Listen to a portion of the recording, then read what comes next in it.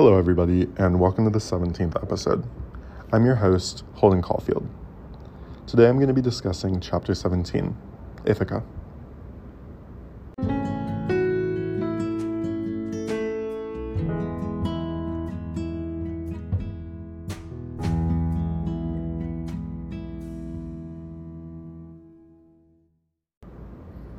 This chapter was a lot to get used to.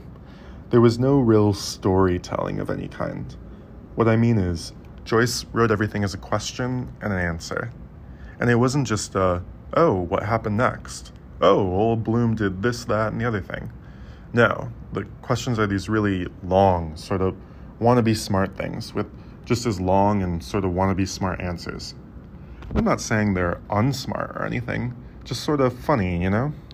Something can be a dumb thing to think and say and all, but if you use the right phony words, it sort of sounds all intellectual all of a sudden. Anyways, in all these questions and answers, Stephen comes over to Bloom's house, and Molly's there, but asleep.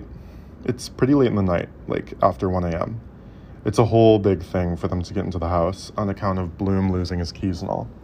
He's sort of upset with himself, since he tried really hard not to forget them, but the guys managed to get inside anyways. Once inside, they're shooting the shit, but not quite like a pair of old friends would. They're still new to each other. In a way, it is kind of weird if you think about it. Bloom should be friends with Stephen's father more than with Stephen, so why isn't he?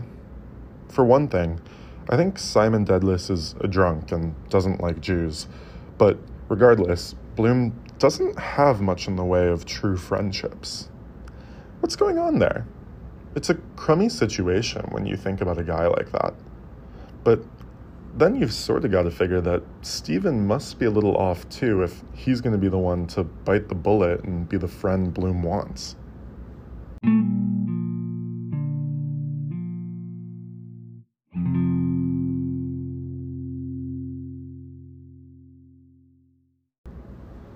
Anyways, after Stephen leaves, Bloom starts headed towards bed.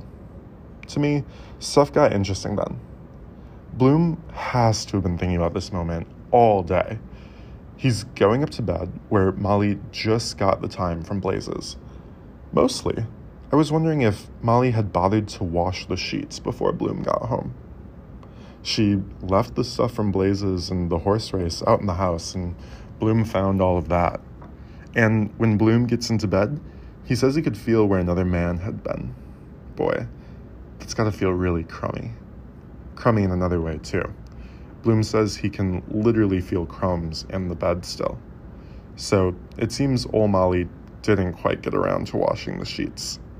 Sort of gross, though, after what we've read, maybe the sexy bastard Bloom is into the whole thing.